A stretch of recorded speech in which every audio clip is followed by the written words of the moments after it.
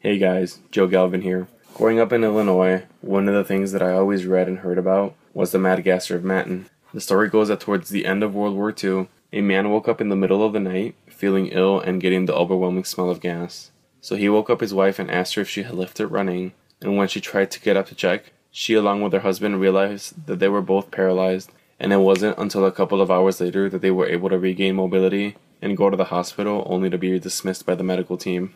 Within the next few days, a handful of people reported identical happenings of paralysis that all began with a sweet penetrating odor.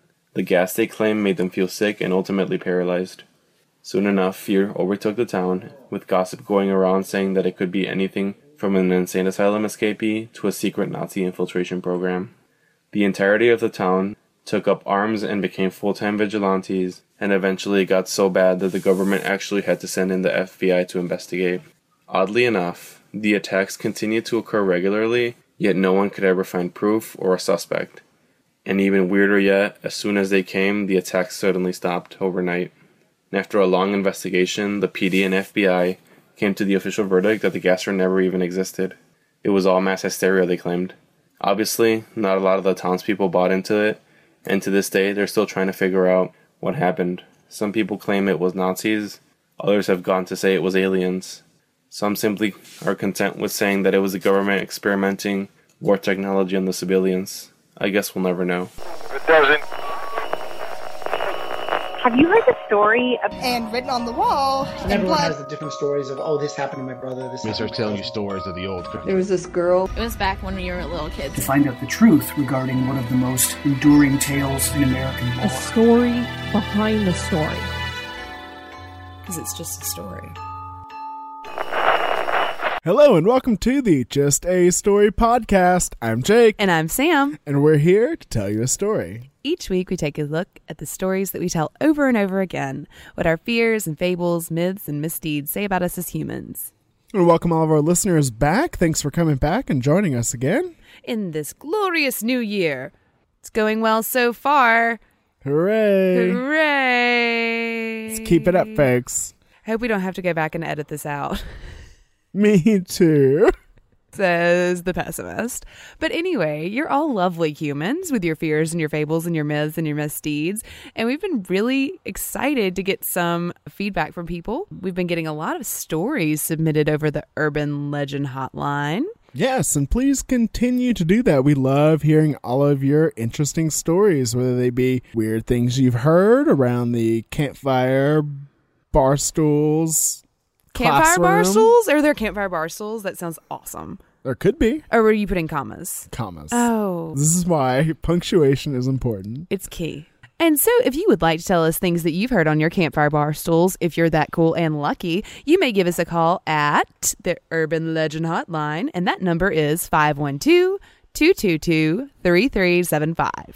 And leave us a voicemail with your interesting story. Right. Also, you can reach out to us through email, justastorypod@gmail.com. You can also find us on Twitter at justastorypod, where we post fun things about this week's episode throughout the week, along with other interesting topics.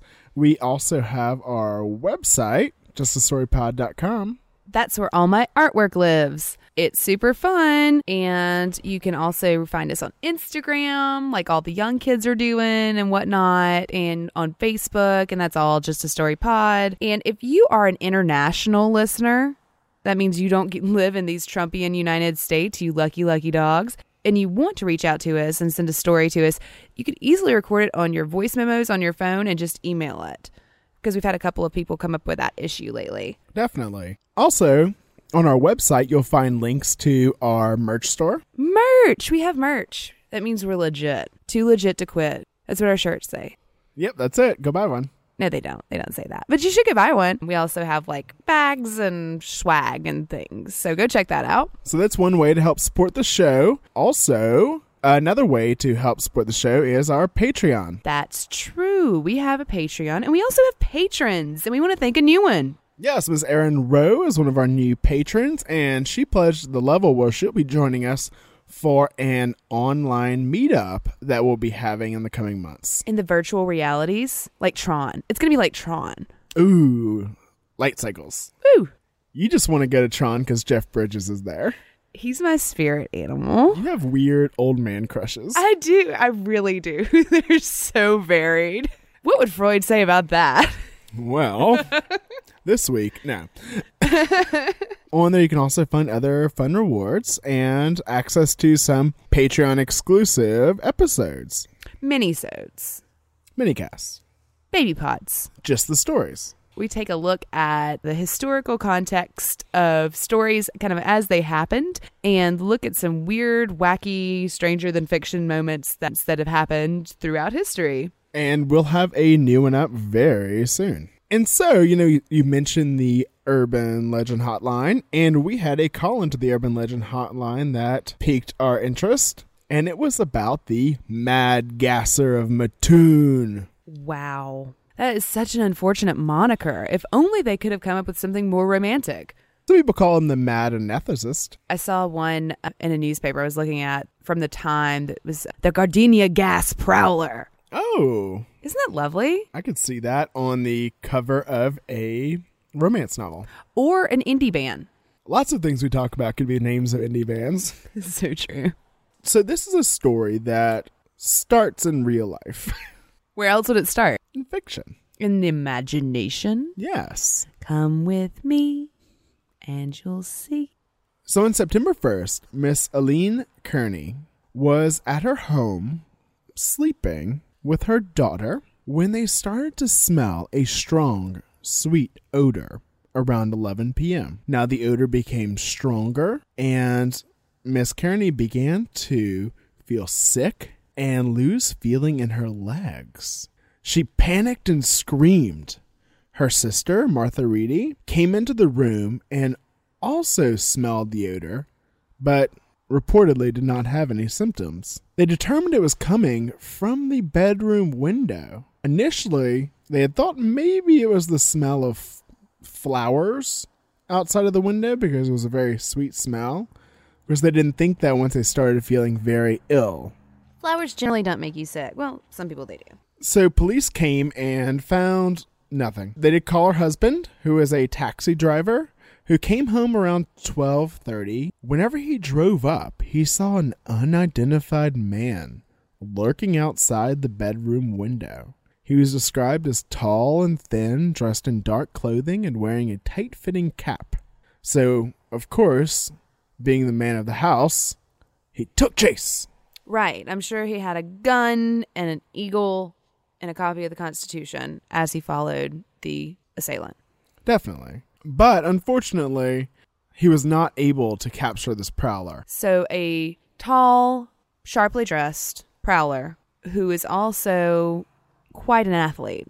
Yes, and a genius because he can make gas that makes people pass out. Or steal it. But he knows how to do it. Spray something. He could push a button. He has a brain. We're not dealing with a scarecrow from The Wizard of Oz. Well, so the athlete part, there was a 4-foot picket fence surrounding the house. So somehow he was able to get over that fence before Mr. Kearney could capture him. Now, Miss Kearney did report some burning sensations on her lips and throat. And they were very concerned about who this prowler could be. They thought maybe it could be, some kind of peeping Tom. But of course, he was spraying gas. Or maybe he could be a robber because they'd recently been counting a substantial sum of cash at the house. And they said that they probably could have been seen through the windows, which let's give these ladies a You Might Be Scarecrows award. Like, why do they have this large sum of cash? It was a government check. What the hell does that mean? I don't know. This to me is more mysterious than the Mad Gasser. I think we're looking at two lady robbers, Bonnie and Bonnie. Also the name of a historical romance novel. Or an indie band. Like, we're going to keep doing that a lot this episode, I have a feeling. So to be precise, the man was only described as tall in this report. The thin was added later. But I have to say that we get to see an American tradition in action. So in swoops the Journal Gazette of Mattoon, Illinois, to make things worse. That's right, folks. The media has been making things worse for a long time. The press is exacerbating something? Yes. So with deft skill, they announce that the first victims of the Prowler have been found. Yes, Miss Kearney and daughter, first victims. Why first? Oh, I don't know. It just sounds so good. Wouldn't you want to read the paper? Yeah, I guess. But I would also, just wonder what was running through the person's mind who was like, well, clearly there will be more. That strikes me as very odd. Let's take a look at how they carry through with this. Both recover. Robber fails to get into home. Lots of assumptions. A prowler who used some kind of anesthetic or gas to knock out his intended victims was on the loose in Mattoon Friday night. Miss Bert Kearney and her 3-year-old daughter, Dorothy Ellen, were victims of the anesthetic Friday night as they slept in bed at their home. Both recovered today, although Miss Kearney said her mouth and throat remained parched and her lips burned from the effects of whatever was used by the prowler, who was unsuccessful in getting into the house. We don't know he was trying to get into the house. They don't know that there was a prowler. It could have been some weird gas. Something could have broken outside their window. There is no reason. I guess because Kearney saw him, the guy. Right. He was seen. It doesn't say, natural gas leak. Right. Okay. So that actually does sum that up for me. That cleans that up a little. You have this much more credit. Gazette. Got my eye on you. Anyway. So here's what happened, they say. Miss Kearney told the following story. It was shortly after 11 o'clock on Friday night. Went to bed, taking Dorothy, my daughter, with me. My sister, Mrs. Edgar Reedy, was in the living room of the home, and my daughter, Carol, and her son, Roger, were in another part of the house. I first noticed a sickening sweet odor in the bedroom, but at the time thought that it might be flowers outside the window. However, the odor grew stronger, and I began to feel a paralysis of my legs and lower body. I grew frightened and screamed for Martha. She came into the bedroom, to which the door had been closed, and asked me what was the matter. I told her of the sensation I had, but I was unable then to move from bed. Mrs. Reedy at once noticed the odor, which seemed to come in an open window. She summoned a next-door neighbor, who called the police. Mr. Robertson went to the Kearney home and searched the yard and the neighborhood, but could find no trace of the prowler. Police also searched without success. But our dashing hero, all I can think about, because he's a taxi driver, is Andy Kaufman doing, "Here I come to save the Mighty Mouse" thing. And he was in Texas. I know, that's why. But he was a mechanic. I know. But still, taxi and sorry, I digress. The prowler returned to the house about 12:30 o'clock and was seen at the bedroom window again by Mr. Kearney, a taxicab driver, as he came home after word had been sent to him concerning the earlier events. Mr. Kearney said that when he arrived in the front of the house, he saw a man at the window. He gave chase, but the prowler escaped. The prowler was tall, dressed in dark clothing, and wore a tight-fitting cap, Mr. Kearney said. So this guy's been lurking around for 2 hours? No, he left and came back. Oh, of course. Clearly. Definitely. Police were called a second time, but another, more thorough search of the neighborhood was fruitless. Miss Kearney said that she recovered the use of her legs and arms completely within 30 minutes after the paralysis had set in. Oh, that's nice. That was quick. Her daughter Dorothy became ill from the odor, but recovered this morning. Opinions differed as to the type of anesthetic used. However, because of its odor, it was believed to have been chloroform or ether, or a combination of both. The ingredients could have been sprayed into the room as a fine mist. If used at a distance not too far from the sleepers, it would have proved effective, it was said. Nice citing your sources there. Yeah. Both chloroform and ether would have accounted for the parched throat and mouth burns on Miss Kearney, as well as the sickness with which her daughter suffered afterward.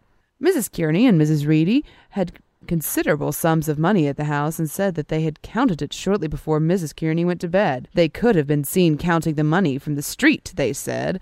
After the prowler was discovered at the house the second time, Mrs. Kearney and Miss Reedy and their children were taken to the home of a relative in another part of the city to spend the night. And here's the address. No, I'm just kidding. They didn't do that. I'm shocked. I know.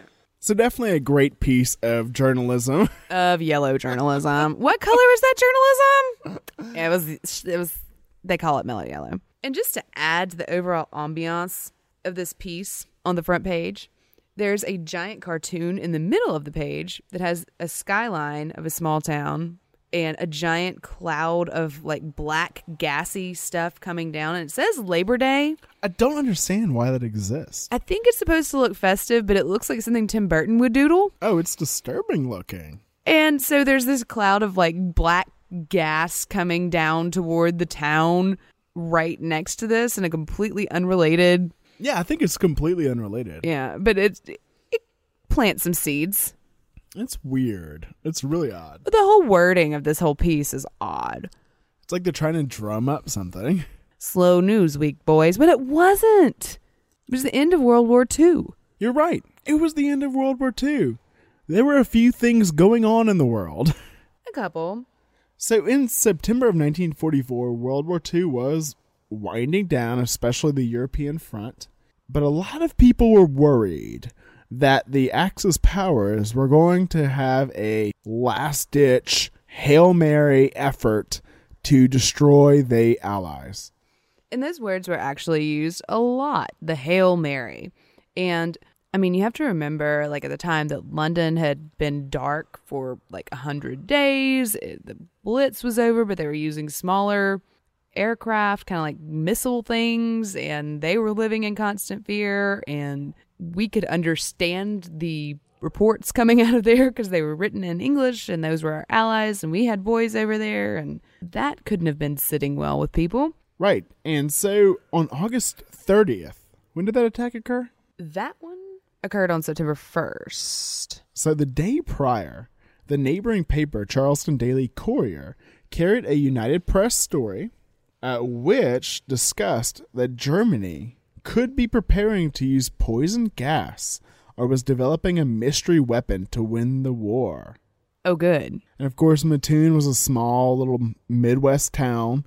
They'd sent many boys off to war. So there were also reports going on that they had recently had an escaped German prisoner. No! It sounds like an urban legend, like the maniac escaped from the lunatic asylum. I mean, this is ridiculous. Well, it would be ridiculous, except that the report, well, maybe it still is. Like, if you continue reading the column where the story about Aline's fateful encounter with the flowery gas is, the thing directly under it is Nazi prisoner escapes. Right. If you're reading down the column, you'll read about this, and then you'll read that a Nazi prisoner has escaped and is prowling around. Prowling? Sure. Is he wearing dark clothing? I don't know his wardrobe. I'm sure he is. Do you think they ever wore pastels? I think he was probably wearing a prisoner's uniform or an SS uniform. God willing. Sorry, Fuhrer willing. But, this irrational fear is just, it's almost obvious if you think about it, but there's plenty of evidence to support it. So on August 20th, about 10 days prior, there was an advertisement in the Journal Gazette for invasion bonds. What the hell is that? Well, it's like a war bond. But why invasion? For invasion. But there's no invasion. Not yet. Oh, God. So the ad pictured the Grim Reaper, his skeleton hand wrapped around a broadsword. Shut up. And it said, "Suppose every man, woman, and child in this town should be killed." And under it, "Buy your invasion bonds today." Okay, that doesn't offer a solution. It poses a problem and doesn't offer a solution. What is an invasion bond going to do? Supposing they do get killed. Suppose I did kill the Black Dahlia.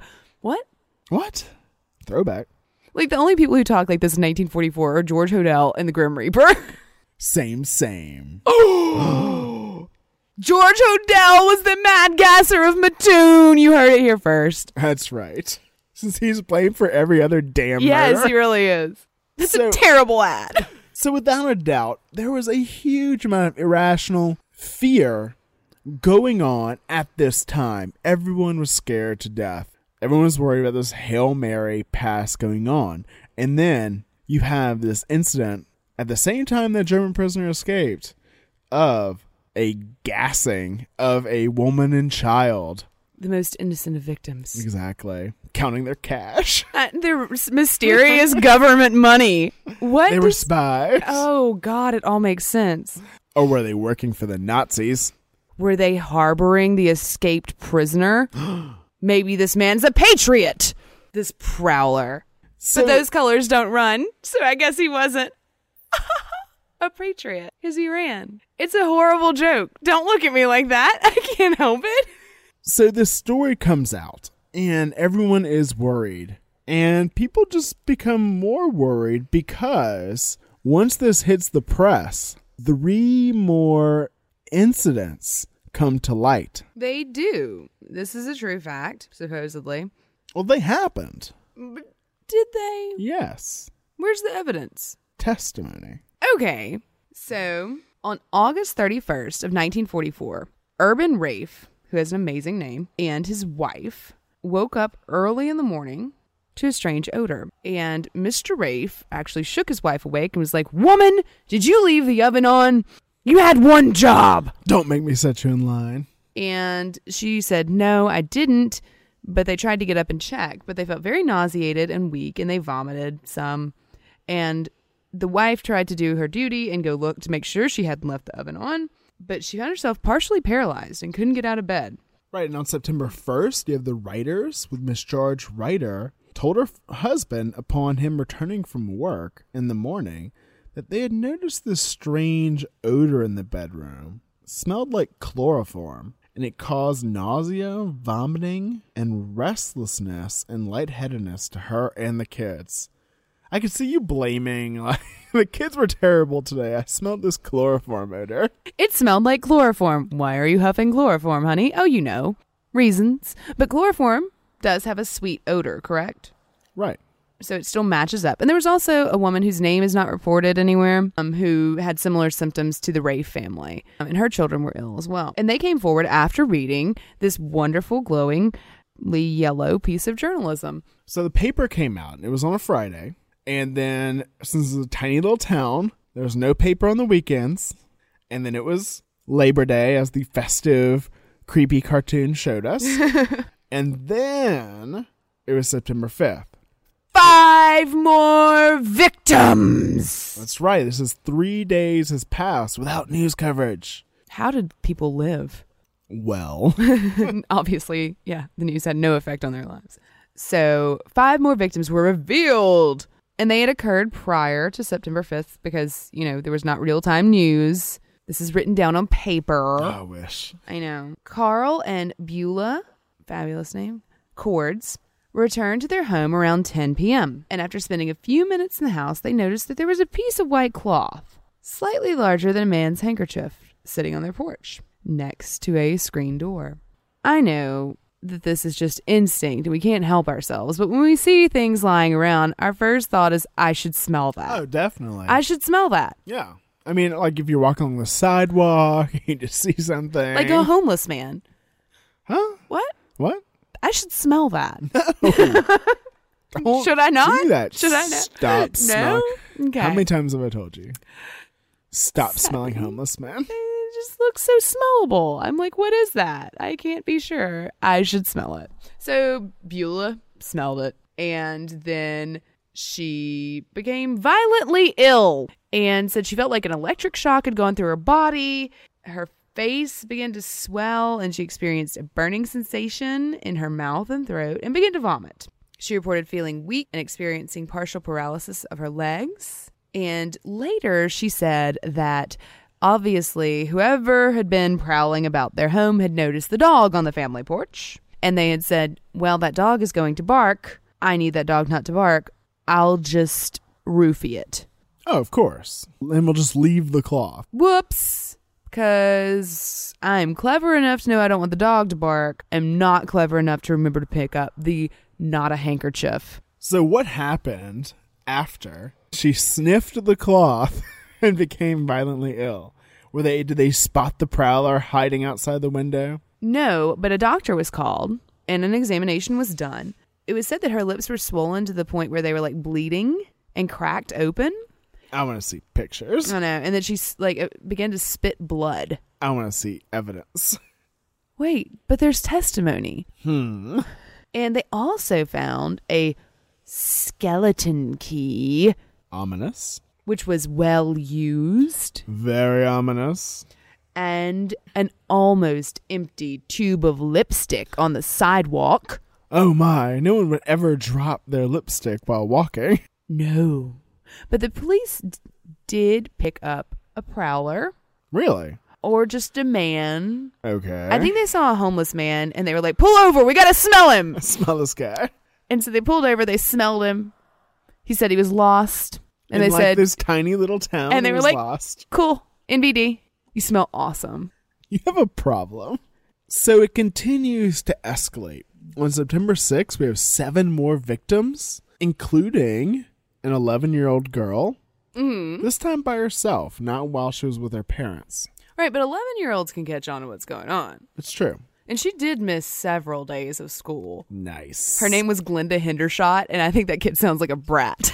And also a single man in his 50s. And it was also reported that the neighbor saw a tall, thin man running from his house that night. Athletically? Sauntering. Oh, no. Can't be the same guy. I'm thinking like parkour ninja with a gas can. That's my description. The next day, on September 7th, we have 2 women attacked at the same time, Frances and Maxine Smith. And Frances was the principal of the local grade school. And over the course of all this, she and her sister would claim to have been attacked 4 times. 4 times? Yes. This guy really had it out for them. To me, that almost makes it more credible. Either that or they were the 2 nervous Nellies in town. I think that's more credible. So on September 17th, there is a scathing editorial about the police response in the paper, the Daily Journal Gazette. Did they just take all the names? The story of Mattoon's anesthetic prowler is known to one and all. It has even spread from one end of the country to the other, bringing the city a certain questionable distinction. It's a good point that this got picked up by everybody. And why wouldn't it? It's a fabulous story. Probably the only comfort we can get out of this whole situation is that our police department is now alert and is apparently doing everything in its power to solve the case and to take into custody the guilty person. All of us join in hoping for an early success. One of the principal difficulties throughout this has been that the whole matter was taken too lightly. It was easy to say, "Oh, it's just imagination," and shrug the whole thing off with a disdainful air. Miss Carcords, who suffered severe burns, couldn't laugh about it. Neither could Miss Bert Kearney, who suffered complications which could have cost her very life. Oh, no. Neither could Mrs. George Ryder, whose 2 youngsters were found vomiting, and who was nauseated herself. Not nausea. No! Neither could any of the other citizens who all had the same terrifying experience. For the past few days, most of our officers have had a serious view of the case. They now admit that it presents a real problem, and they are working hard to find a solution. For their present attitude, most members of the police force deserve commendation. As a matter of fact, their hesitancy in taking a genuine interest in the case at the start should not be considered a new reflection upon them. This is an attitude which has grown in the police department for several months. For this reason, there has been a tendency in Mattoon police circles recently to conceal from the public the fact that certain crimes have occurred. Calling them out. I know. There are comparatively few types of crimes where any advantage can be gained by suppressing news or pretending to ignore the offense. The simplest reasoning tells us that any criminal realizes his crime is going to be detected and that he will be hunted. This actual result of ignoring the crime, almost invariable, is loss of public confidence in the officers. Yes, they're really calling the police out for not finding this guy. So we do continue to see more cases, entire households being gassed the next day, and everyone, including the men and house guests, had symptoms. But there was that concern, like, what are we going to do about it? What are we going to do about this prowler? I mean, people were deadbolting their doors. This is a small town. Right, and it was September, and they were having to sleep with their windows closed, Damn. which Hot. I would rather smell gardenias than that. Muggy houses. Yeah, so people started sleeping on their second floor rooms, if they had second floors, or with their windows closed, or in windowless rooms.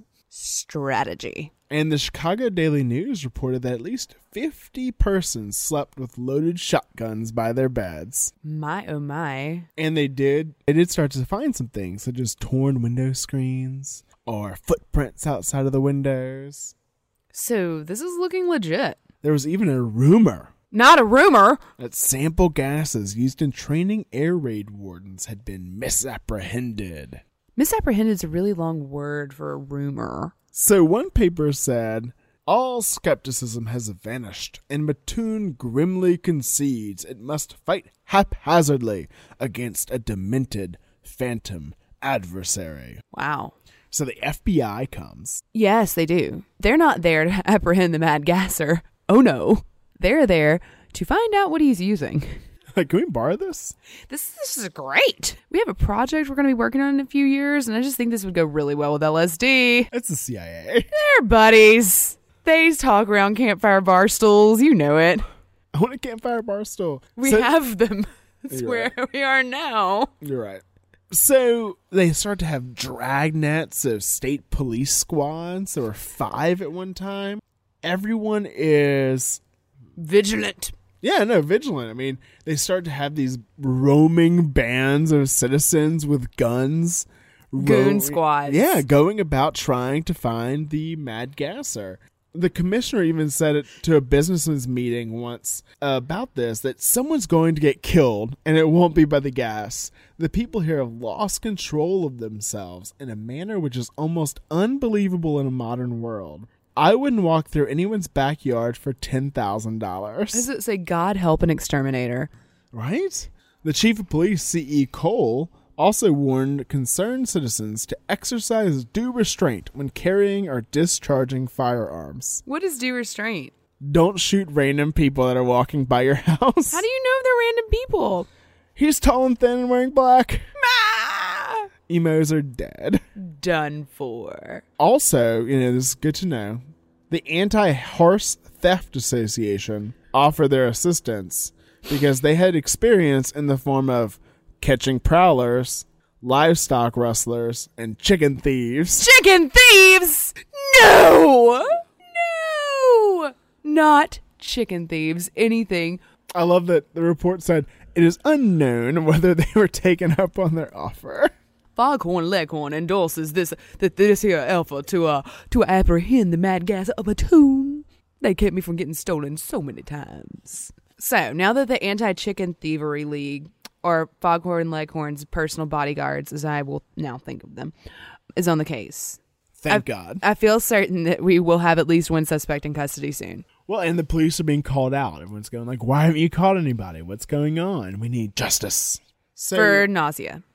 Well, it's more than that. It's more than that. If you think this is happening, I mean, there's he's trying to do something. What's he doing? What's he building in there? So, Chief Cole had 2 hypotheses. 2? One, that it was a sex fiend. Oh, well, it was the 40s. I mean, yeah. Especially since it was women in their bedrooms, often alone. Oh, yeah, saucy. Or that it was a scientist that had gone berserk, who manufactured gases in a lab. Or some combination thereof. Right. He's like, I brought you flower smell. Why do you want the real flowers? I don't understand. Why do you love me? So we have sex fiend or mad scientist. Okay, well, those were the 2 boogeymen. So oddly enough, they drum up a few of those. Oh, in Mattoon? Yes. Wow. So Mattoon is a town of less than 20,000 people. So there's bound to be at least 2 of each. There's always the crazy scientist, always the crazy sex fiend. Everyone knows that. So they bring in Doc Brown and one other guy, a sweet transvestite from Transylvania, and Doc Brown, and bring them in. I guess so. One of the first people brought in was a youth who had peeping Tom tendencies. Are they tendencies? Like, if you're peeping, aren't you a peeping Tom? I don't know what makes it like tendencies and I don't know. Good news. Good news. He was given a lie detector test. Science! And exonerated. Thank you, Wonder Woman. And as we know, those are super reliable. The people who believe in lie detector tests are like the original truthers. Okay, so good news, not the peeping Tom-ish youth. They were also interested in 4 Mattoon boys who had recently been discharged from the service that had been assigned to chemical warfare during the war. But they're Americans. They're soldiers. They couldn't possibly have done this, right? Who knows? So the Chicago Herald-American claimed an exclusive release from Commissioner Wright. Really? Why is he talking to them and not the Daily Journal, Gazette, Times, whatever? So they stated that Wright had told them that they had narrowed their suspects to a chemist, so the mad scientist angle. I like it. And that he lived in a section of the city where most of the attacks took place, that he had enough money to build a basement lab. A lair. A laboratory. Oh, okay. And he was known as a brilliant in high school and college, but was now known as kind of partially demented. Again, partially? Yeah, I guess so. Tendencies? He had tendencies towards dementia. Okay. Wright denied these rumors. He said, to quote, 2 of the 4 are amateur chemists, and the others are crackpots. Good news, guys. Good news. We got a couple of each. We're going to just put them in a barrel and shake it up and see what falls out. So there was also some conjecture by Chief Cole, and he thought that maybe nervous women were smelling whiffs of carbon tetrachloride from a nearby war plant that was making diesel engines. As the boss man of the plant said, "That's ridiculous. You are so silly. We've been making the engines for years. Why would they suddenly cause this problem?" Right, and their primary use of that chemical was when they deployed fire extinguishers. Like, he called in people to, like, clear it, too. Like, he was quick about it. He had people come in and do reports and all sorts of things, very official, sciencey stuff. And they said, no. Wouldn't you like that to be true? That would be so convenient. That would be nice for you. And so, on September 9th, the Fitzpatricks had an attack, and the wife was brought in to be examined by a physician. A medical doctor? Crazy. Right? I think it's crazy that everybody was not seen by a doctor. I realize I have bias. Well, and it's also a different era, Doc. True, but this was still the era of modern medicine, while it be the early era of modern medicine. Caveat, probably just some country doc. Who's like, yeah, she seems a little crazy to me. I don't know. Give her some whiskey and call me in the morning. What would they really say there? Like, what would a old-time male doc say? Just some woman that showed up just like saying she was nauseated and vomiting and she swooned and couldn't move her legs. Well, honey, it's all right. We all know that these ladies get hysterical when their menstrual flow is too light. Seriously, that's probably what they'd say. Right. That is what he said, basically. Okay, well. Not exactly. I don't know the menstrual flow thing. He probably said it. They just couldn't print it in the papers. Right. Because that was obscene. So she was diagnosed with hysteria. Oh my gosh. Did she go to a room with yellow wallpaper? Was it covered in journalism? Probably so. That's where she started. Oh, God. So after a doctor's reports reached Police Commissioner Wright, he announced that all future complaints would require a medical exam. I guess it's fair. I think it's fair. Again, bias. I understand that. Now, what's not fair is he told them that if they did not submit to the medical exam, they would be jailed for a night. That's a little extreme. Yeah. Maybe a bit. Skosh? Is that the technical term? So that was announced on September 10th. Now that day, a woman in a local theater house screamed about being attacked while in the movie theater and caused a stampede out.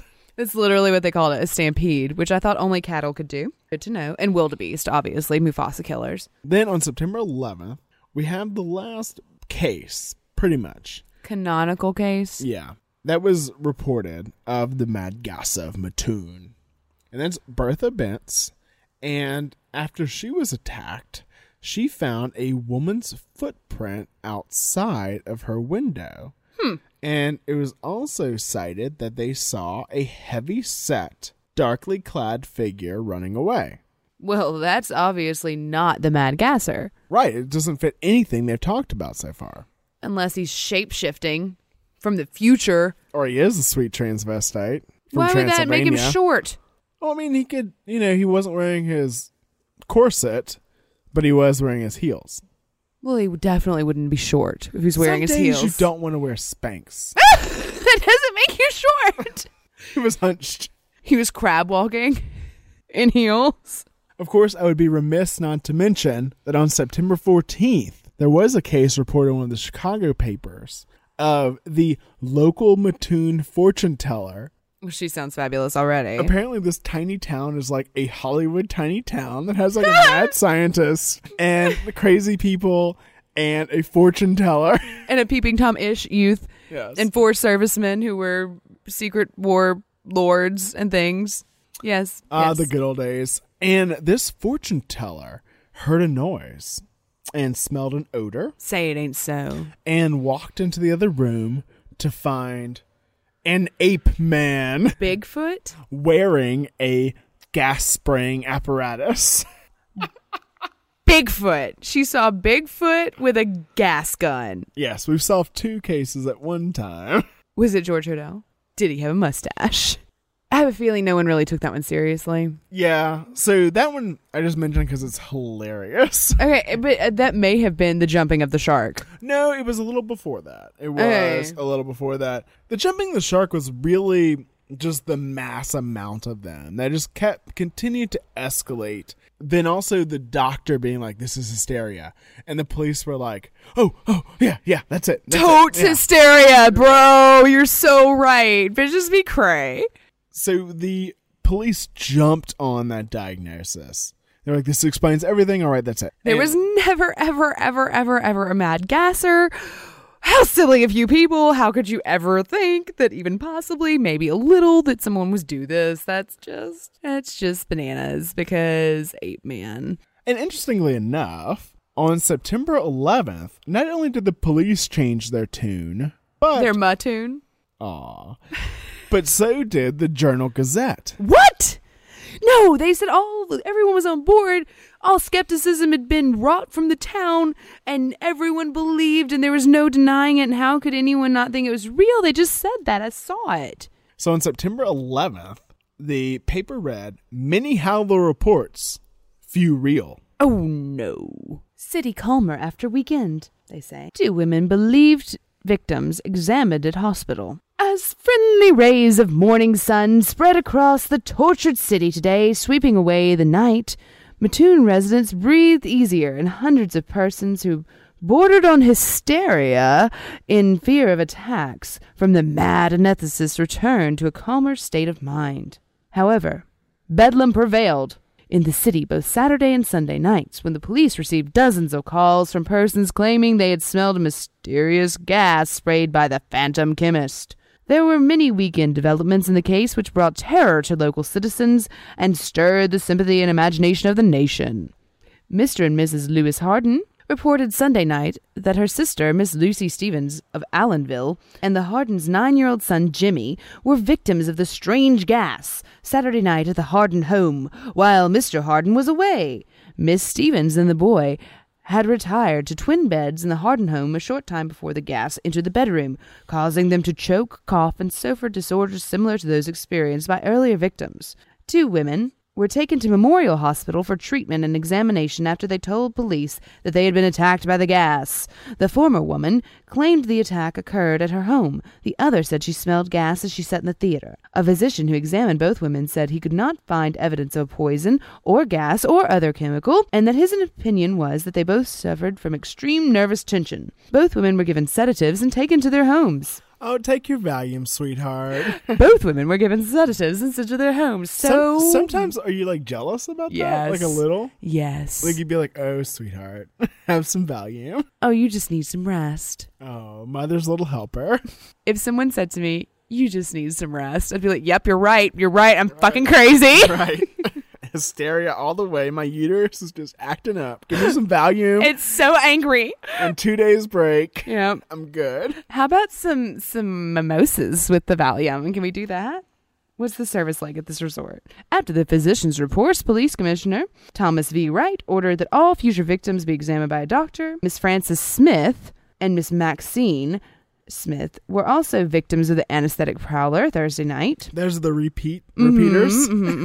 Commissioner Wright and Chief of Police C.E. Cole, after a conference with the State Attorney W.K. Kidwell Sunday afternoon, announced that check of patients recently released from mental institutions would be made to determine if there were any tendencies that would fit those of the local prowler. You have to look for the escaped insane patient. It's just required in all urban legends. It is, and no Nazis mentioned. And also they announced that people chasing police cars would be arrested. Right. Again, like people like trying to have a little bit of vigilante justice. Or get a story. Oh, you're right, because there were a lot of reporters in town from all over the place. So in the September 11th edition of the Charleston newspaper, a United Press story quoted Wright using the term mass hysteria for the first time, saying, "There is more than one madman in Mattoon There's 15,000 of them. What we've got here is mass hysteria. So in a town of 20,000, 15,000 of the people were crazy. I think there was like 15,000 something people. No, I just like the idea that they're exempting. I don't want to believe that. I want to believe they're like 5,000 of us. We've got our shit together. We know what's really going on. Right, guys? Right, guys? Yeah. So on September 12th is whenever they kind of announce those possible suspects, but then that quickly kind of goes away. No one talks about that anymore because the coverage from the papers just falls to nothing. And then on September 14th... Oh, no, it doesn't. It doesn't do that. It doesn't do that at all. It's like... No, you're right. It changes. It's like, oh, can you believe how silly that was? Well, but I should say that how they cover it is different, but also it's no longer like big headlines. Right, and it's not these UP stories getting picked up with like photographs and reenactments and unsolved mysteries level... drama. Right, there was that reenactment photo of the Kearneys. Yes, where she went back into the room and her daughter pretended to be sleeping and she pointed at the window so that the father-in-law could see where the gas came from because you need to point at the window. Right. It's not Unsolved Mysteries. It so is. And then on September 14th, the Journal-Gazette publishes a story titled All Quiet on Mattoon's Gas Front. Okay, and what they have done there is really interesting to me. But I am a parser of words, and I look for things and motifs. And what they've done is recall World War I, where you have actual gassings happening that are horrific and leave people permanently scarred by using that all quiet on the blank front. And that is... very much saying like, you silly bitches, like you silly people who thought this was a real thing. You don't know what it's like to be gassed. It puts it into perspective. Right. And by saying that it's over and that everyone was just being silly, it now stigmatizes anyone who might experience this.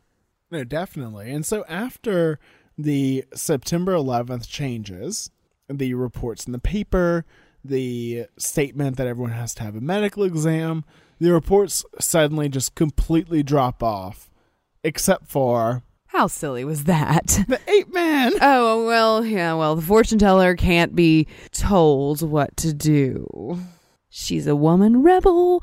Interestingly, 2 weeks later, Thomas Wright states there's no doubt that a gas maniac exists and has made a number of attacks, but many of the reported attacks are nothing more than hysteria. Fear of the gas man is entirely out of proportion to the menace of the relatively harmless gas he's spraying. The whole town is sick with hysteria. It can't be both. I know. I feel like it's like he changed his tune. It's like he was worried that there was something going on. It's just an odd little quote. So this all completely abates. Right. And there are reports nationwide like, hey, Mattoon had some weird shit go on. They were crazy for a while. Right. Mass hysteria is everywhere. This term, mass hysteria. And it was really solidified, and this was a case of mass hysteria, by Donald M. Johnson, who published a paper, The Phantom Anesthetist of Mattoon, a field study of mass hysteria, in the Journal of Abnormal and Social Psychology in 1945. Wow. So this guy had really good access. Yeah, he jumped right in, started interviewing everybody, interviewing the police, interviewing the victims. Right, and he was like from the University of Illinois at Urbana, right? Which is very close. It's the closest university, I think. So he says some interesting things in the paper. So he states that the only previous case of mass hysteria reported in the United States was this hysterical twitching incident in a Louisiana high school. Bad gumbo. They ate oysters in the months that didn't have R in them. And he puts a lot of evidence forward to why this is mass hysteria. He says that symptoms are notoriously difficult to check, such as, the nausea, the paralysis, that quickly goes away.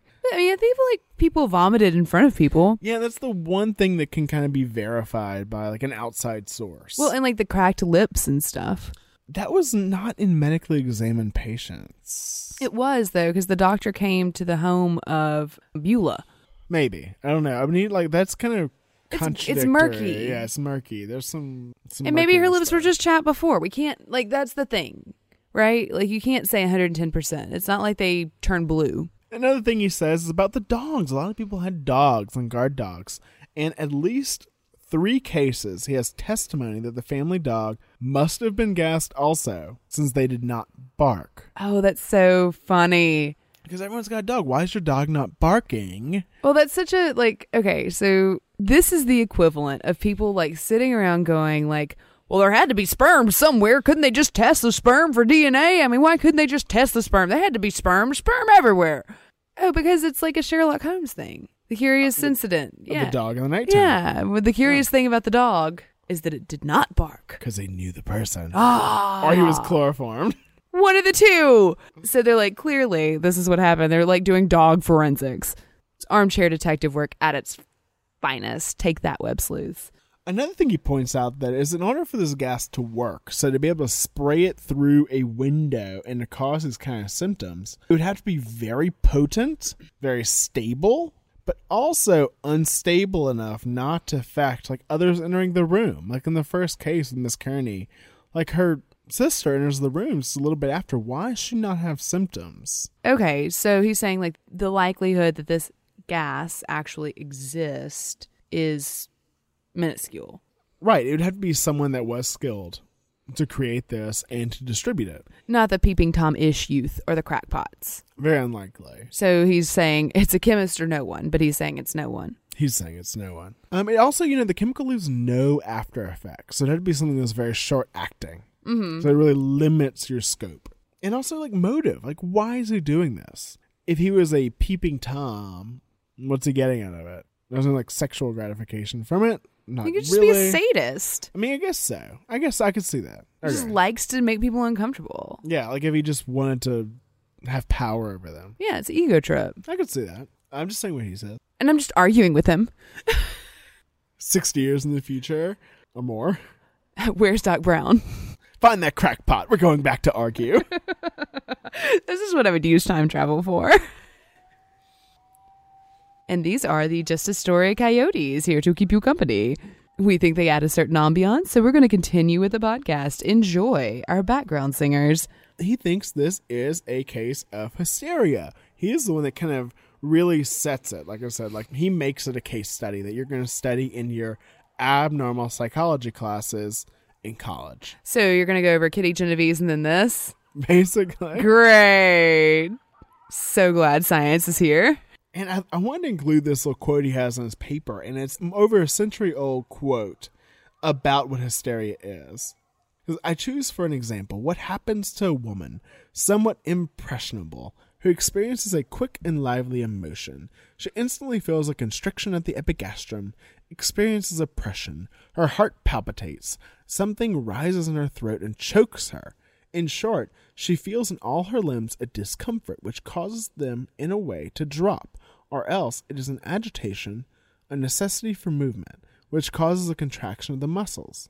This is indeed the exact model of the most common hysterical accident, of the most ordinary hysterical spasm.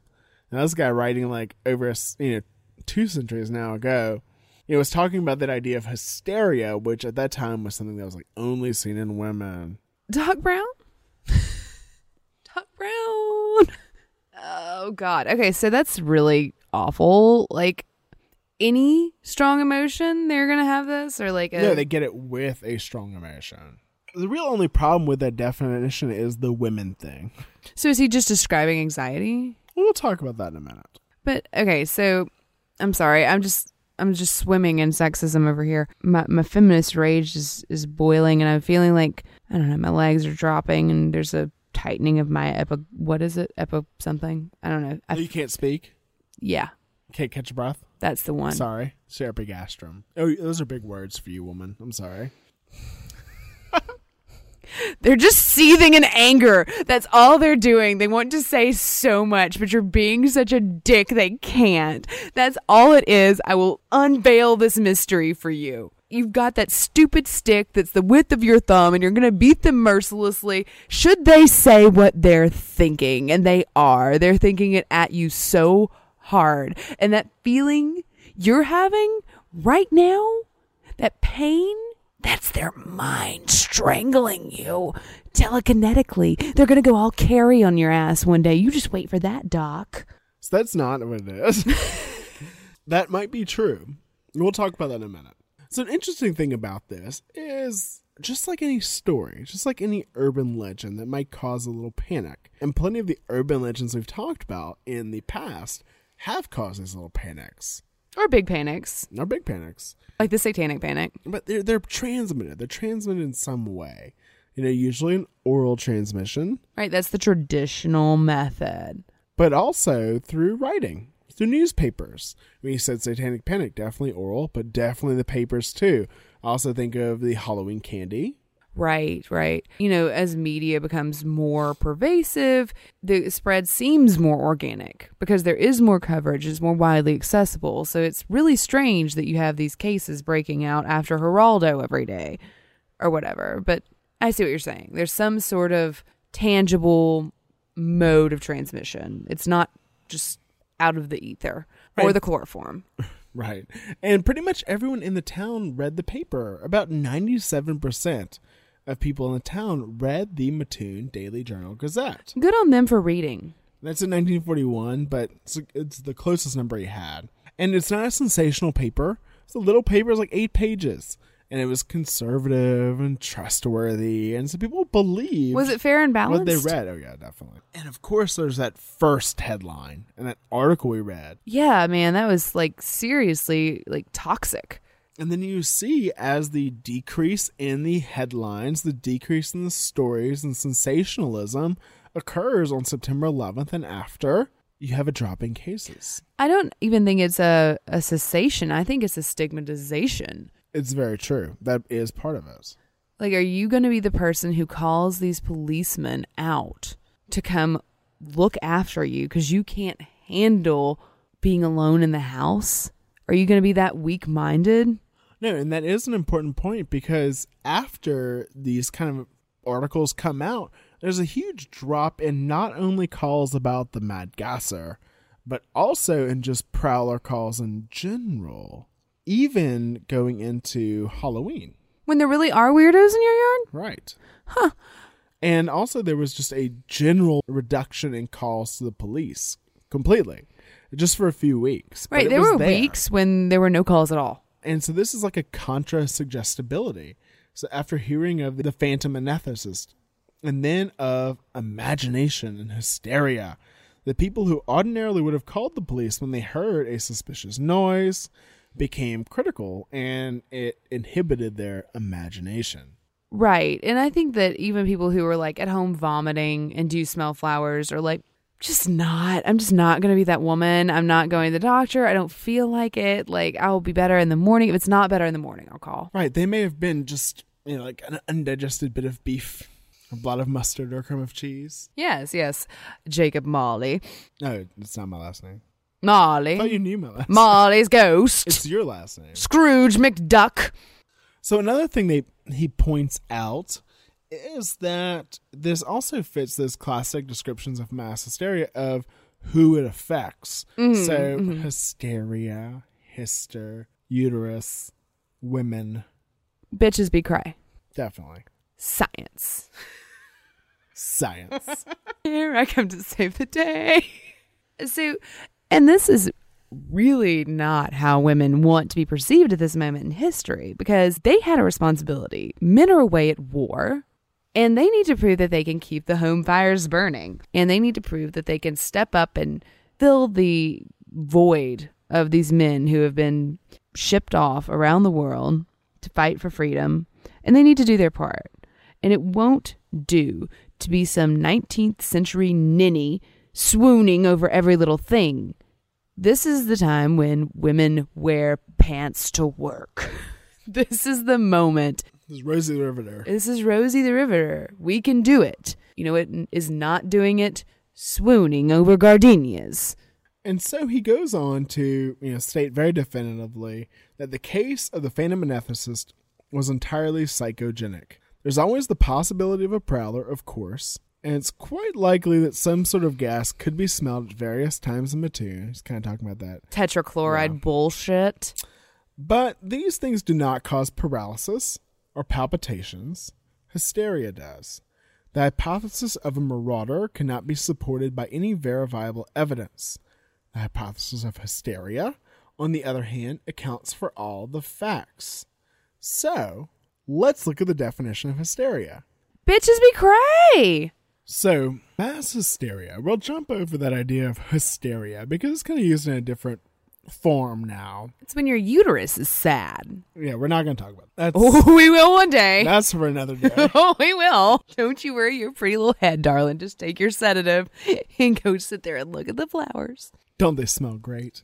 So, in mass hysteria, which has a lot of different synonyms, such as mass psychogenic disorder, That's my favorite. collective hysteria, or mass psychosomatic reaction. That's my least favorite. I like that one. That's the most accurate. Yeah, but psychogenic is just such a fun word. So it usually has a sudden onset with dramatic symptoms, rapid spread, and rapid recovery. Okay. So this, without a doubt. Sounds a lot like what happened to the men and women of Mattoon. So it's in a predominantly younger female population. Younger's relative, but okay. These were women with children. It's not like they were adolescents. Mom got married when she was 16 at like this time.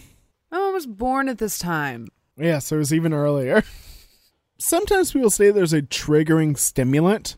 Oh, like the smell of flowers? I call bullshit on that because there's not, I don't know, it can look either way. So it's like, is there a triggering stimulant? Not always, like not an external stimulant, but sometimes there is. It's complicated. Oh, you mean in general? Like you were calling that general criteria of the diagnosis silly. Yeah, which, by the way, there's not a, like, criteria. I'm okay. No, it's important to point out. You've offended me semantically, but okay. No, it's important to point out that this is not like a DSM diagnosis. Oh my God, it's really not? It's a psychosomatic disorder. Unspecified. How can it be unspecified if you know it's... Unspecified is the catch-all. So there's also an apparent transmission by sight, sound, or oral communication. Okay, well, there wasn't that in this case. It's interesting. Yeah, but I would say that the paper counts. It'd be like saying the internet doesn't count now. Yeah, I guess. It's interesting, though. So I would want to write this up if I wanted to write about stuff, because this is different. This is an evolution. This is an evolution of mass hysteria. Right. That's why it's so interesting, because it's the next step. Oh my God, it's evolving. It's going to take over the world. But it is interesting because, you know, we have a large literate population. We have a widely circulated standard publication that is in the homes of the people who are having this experience. And I think that can count, just like seeing somebody could, or hearing about it happening to someone, which no doubt they were, because good Lord knows you can't live in a small town and not hear gossip. So just like Johnson was saying, these are symptoms you can't check. It's not like you have a rash, or your blood count drops, or your labs change. There's nothing to check. It's purely like, I felt nauseated. I felt a little bit of tingling in my limbs. You can't prove it. In one report, they did state that they were screening the woman's stomach contents after they vomited to see if there's any evidence of poison. But I mean, even if there were poison, wouldn't it have evaporated by the time they can get a test run?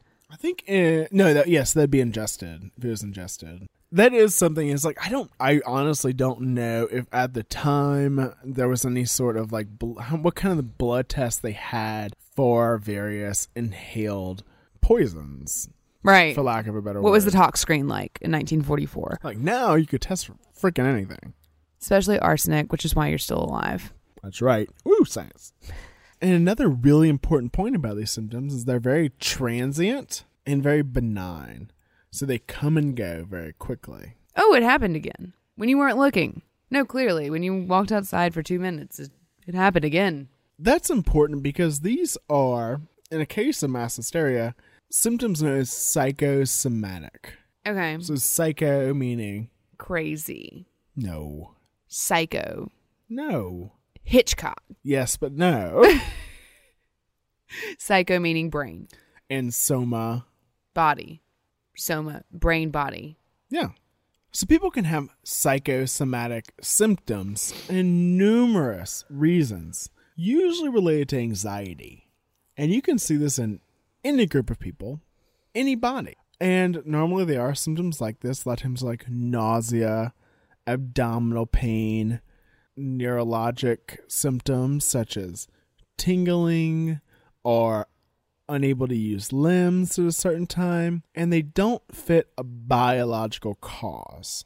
And also, when people get excited and scared, they can hyperventilate, so breathe fast, and they can exhale too much carbon dioxide. So that low carbon dioxide level in your body can cause your muscles and your extremities to spasm, which can cause that numbness and tingling and muscle twitching. And so it's been shown that people have these symptoms, breathe into a bag, it can cure them. Okay. And so a lot of times when you have these heightened states of anxiety and you have these symptoms, you are misinterpreting your normal physical sensations. So that's pretty much like the definition of like a hypochondriac, is that they are not like, oh, I'm always sick. It's truly like misinterpreting your body's normal functions or normal even problems, like if you're like constipated or something, and going like, oh, well, this means I have colon cancer. Okay, so something actually is wrong with your body. Yeah, maybe something, like your stomach gurgles all the time. Clearly I'm dying. Yes. I must be lactose intolerant. Or like, I mean, your stomach gurgle, yeah, you're like, I'm lactose intolerant. I have celiac disease. I have food poisoning. Okay. And so I think that the symptoms you described sound a lot like just a general panic attack, which is like what we have in vernacular now instead of a hysteric spasm or whatever. Right. I mean, it's on the spectrum. It's similar. Mm-hmm. But you can have psychosomatic symptoms not related to an attack. So an attack is like a very acute event. Like it occurs over this like 30-minute period to where like I'll see this, like kids have something called functional abdominal pain, which is psychosomatic symptoms, basically. Like they are just nervous about going to school or about getting their homework done or whatever. And they'll all complain of abdominal pain, nausea, vomiting, diarrhea, but they don't have problems on the weekends.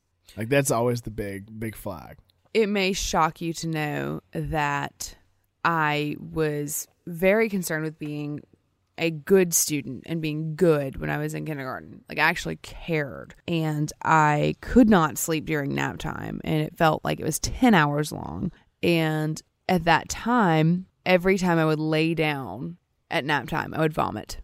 And so I got special permission to be by the trash can. Right, because your anxiety, even though you weren't having like an anxiety attack, you were having physical symptoms from a psychological cause. Now, this doesn't mean you're making it up. That's an important point I always try to tell parents. Like, you're not making it up because your brain tells you when something hurts. Right. If you break your arm, your brain is telling you it hurts. Everything's from the brain. It's a true symptom. It's just what's causing it is not cancer. Right. I was like WebMD would tell you. Yeah.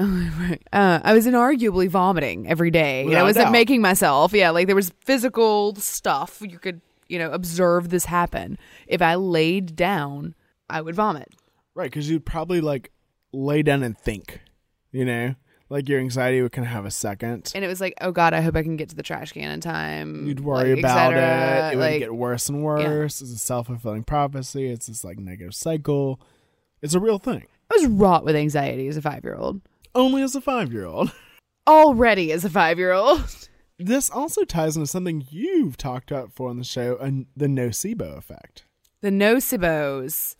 So placebo effect is when you have positive thoughts about something and you get a positive reaction. Right. Like this Tic Tac that they've given me is minty fresh and it's going to cure my cancer that I don't have.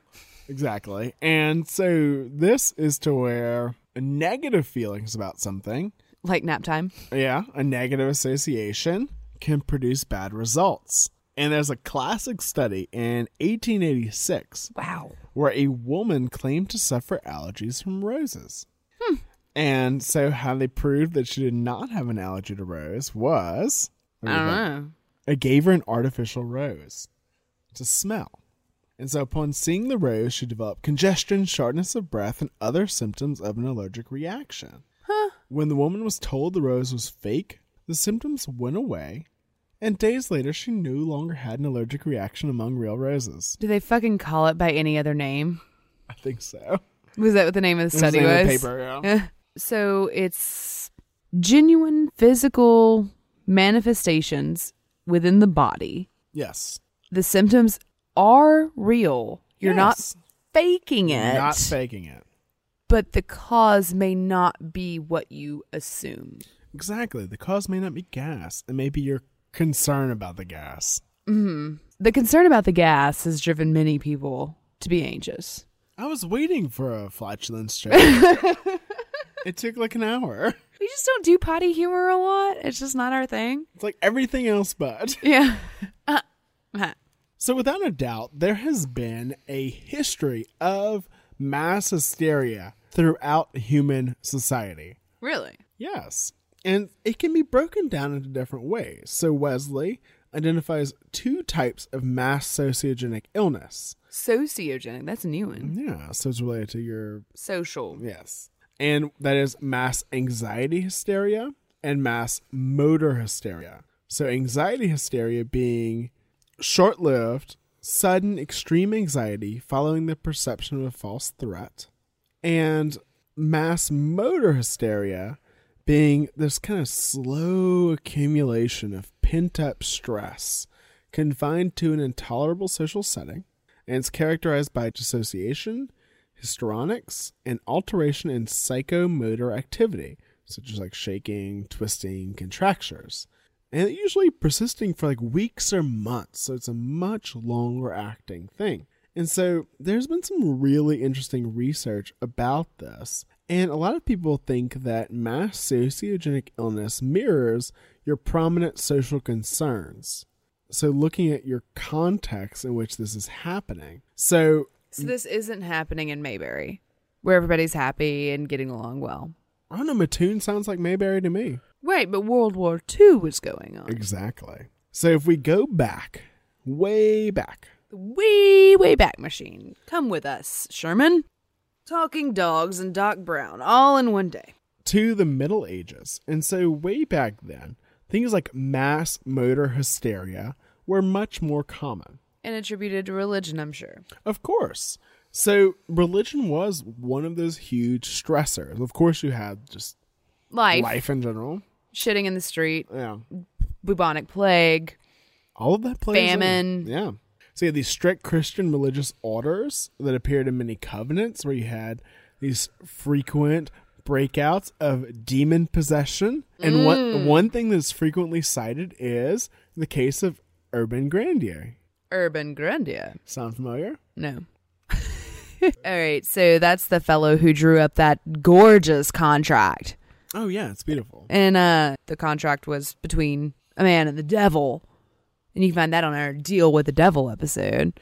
Further details. Right, but I'm sure you could think of another mass motor hysteria around this time period. Those of us who never forgot their goddamn Bible, which I actually said when I was a kid on my way to Baptist church in front of a deacon, things were going well for me, might know that David danced until his clothes fell off. Yeah, he did. Yeah, he did. Thus the statue. We've seen it. Following in those illustrious footsteps, there was a dancing mania. There were lots of dancing manias. The dancing mania, or the St. Vitus dance, seized groups who were engaged in frenzied dance, often naked, so their clothes had fallen off like David's, which is cool because he was, cool with God. The Bible says it's okay. The Bible says dancing naked is totally legit, bro. Haven't you okay seen with Footloose? I'm okay with it. Haven't you seen Footloose? Is he naked? And the one I saw. I'm sure he was. That bacon sizzled. Oh, no, that's worse than my dad joke earlier. Okay. So they would dance naked intermittently for days or weeks. So the symptoms that were associated with this mad naked dancing were Bonnaroo and Burning Man. Just kidding. They were screaming, hallucinations, convulsions, chest pain, hyperventilation, sexually suggestive gestures, even sex. with some of these massive naked dancing. Wait, I don't know if you can believe this. Just buckle up. Some of these massive naked dances turned into orgies. Cool. I mean, like, I really think that's just like following a very natural path. I think so too. And I do think that they are Bonnaroo and Burning Man. But anyway, so clearly these folks were possessed by demons. So they claimed. Did the people claim or did the authorities claim? Everybody. Everybody was like, it's just demons. They were like, why'd you have that orgy? And Ed Warren was like, demons. Demons. And they're like, why are you here? And he's like, Doc Brown brought me. He's a demon. So music would be played for these demon possessed, naked, writhing orgy people, and they'd snap back to reality, which is so counterintuitive. They're like, just let them get it out of their system. Just play him some music. Put something on. Yeah, you like that, don't you? Yeah, some fish. I was thinking more like Al Green, but whatever. Marvin Gaye. And so they would have a pilgrimage to chapels, and somehow when the naked people got to church, they straightened up. So it occurred all over Europe, and it might have had something to do with the fact that the Black Death subsided around 1350, because it began around 1374. And it was like, were we just looking for problems? Were we just fake newsing? Or just like more anxiety, more stress, like besides just life. You also have the Black Death going on. So it's just that fear that this could come back at any time. So thankfully, there was a vivid description written by a German doctor who is called Justus Friedrich Hicker. A strange delusion arose in Germany. It took possession of the minds of men. Assemblages of men and women were seen at Aix-la-Chapelle who had come out of Germany and who had united by one common delusion, exhibited to the public in the streets and in the churches the following strange spectacle. They formed circles hand in hand, appearing to have lost all control of the senses, and continued dancing together regardless of bystanders for hours together, the wild delirium, until at length they fell to the ground in a state of exhaustion. There was originally like a central focus or nexus to the event. It continued to spread for 4 months to the east and west, then in like a northern southern fashion. So most of you have probably heard of these dancing plagues, and just like the witch plagues, people try to blame this on ergotism. Oh, I know about that. Oh, really? Yeah, it's in wheat. There's shit on the wheat. Not really, good. but like I'm glad you know it. It's like a mold on the wheat. Right. So it is a fungus that can grow on the wheat. So whenever you have a very like wet period or flooding, the wheat is very wet, then you can have ergot grow on the wheat, and then if you consume the wheat, you go batshit. Well, not necessarily. Well, you might think that God's telling you to, even though you're a woman, like maybe take control of an army and defend France. Maybe. They try to blame everything, including Joan of Arc, on ergot poisoning. So ergot is a fungus. It does cause this. It does cause these kind of hallucinatory symptoms, like you're taking LSD. And so that is convulsive ergotism. So you have manic episodes and hallucinations, especially you have a sense of like flying. But the more common finding with ergotism is gangrenous ergotism.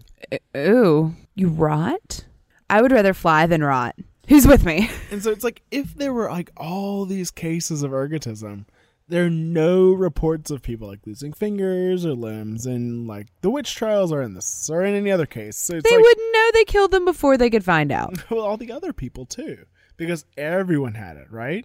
Oh, Everyone right. The was witches having would probably be the hallucinations. least hysteric among them. Exactly. An interesting thing I read that was a possibility for the cause of this is that this route, this east to west, north to south route through the towns that it affected was a pilgrimage route.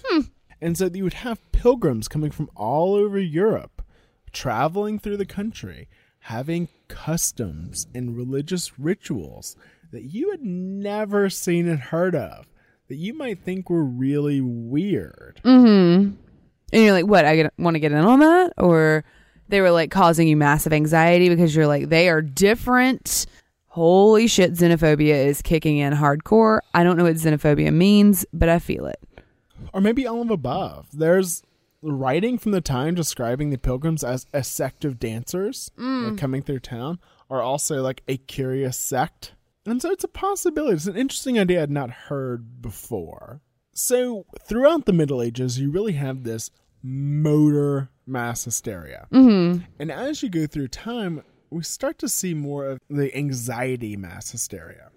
And so in the 18th and early 20th century, you have the Industrial Revolution. That's right. And so you have harsh working conditions, weak or non-existent labor unions, child labor. No, we never did that. It was terrible. The meat was always fine, and we never put the kids to work. Just put your head down and go back to school. You know, like terrible working conditions, low wages. Everyone's life was being turned upside down from being more agrarian and kind of growing your own food and being your own person and being more self-sufficient to having to work as different factories. And somewhere Ralph Waldo Emerson was crying. Not yet. Later. So in Lancashire, in England, is when you have one of the first incidences of this. In 1787. A girl on the 15th of February, 1787, put a mouse into the bosom of another girl. Oh my. Who had a great dread of mice. Well, that was not very nice. The girl was immediately thrown into a fit and continued with the most violent convulsions for 24 hours. On the following day, 3 more girls were seized with the same manner, and on the 17th, 6 more. By this time, the alarm was so great that the whole work, in which 200 or 300 were employed, was totally stopped, and an idea prevailed that a particular disease had been introduced by a bag of cotton open in the house. On Sunday the 18th, Dr. St. Clair was sent for from Preston. Before he arrived, 3 more were seized, and during the night and the morning of the 19th, 11 more, making in all 24. Of these, 21 were young women, 2 were girls about 10 years of age, and 1 man who had been much fatigued with holding the girls. The symptoms were anxiety, strangulation, and very strong convulsions, and these were so violent as to last without any intermission from a quarter of an hour to 24 hours, and to require 4 or 5 persons to prevent the patients from tearing their hair and dashing their heads against the floor and walls. Dr. St. Clair had taken with him a portable electrical machine, and by electric shock the patients were universally relieved without exception. As soon as the patients and the country were assured that the complaint was merely nervous and easily cured and not introduced by the cotton, no fresh person was affected. So, classic case of mass hysteria with a report from the time. And so, sociologists studying this, stated that the Lancashire cotton industry during the time of this outbreak completely displaced the family's traditional economic and educational function, placing a great deal of social and psychological stress on these female cotton mill employees. Right. It's very understandable. And I think that it could feel like if you've been going through a really bad experience and you haven't allowed yourself to cry, like when that first mouse was put down the girl's bosom, like she acted out and was able to like justify her like craziness, like, oh, I'm afraid of mice. And then it just like wouldn't go away because she needed some kind of release. Yeah, it's almost like a cathartic release in a way. So as time goes on and we get into the 20th century, we do see more of these anxiety symptoms. And they're usually triggered by a sudden exposure to an anxiety-generating agent, usually described as an innocuous odor or food poisoning rumors. Sound familiar? Gardenia gas prowler, anyone? It's my new band. And then now as time has moved on, there's that concern about, terrorism and bioterrorism, of course. Right. But then those fears of these chemical and biological weapons have been around for a while. On April 22nd of 1915, German soldiers released chlorine gas in Belgium, killing 5,000 Allied troops and injuring 10,000. Before the First World War ended, 90,000 people on both sides were killed by poison gas, and over 1 million were injured.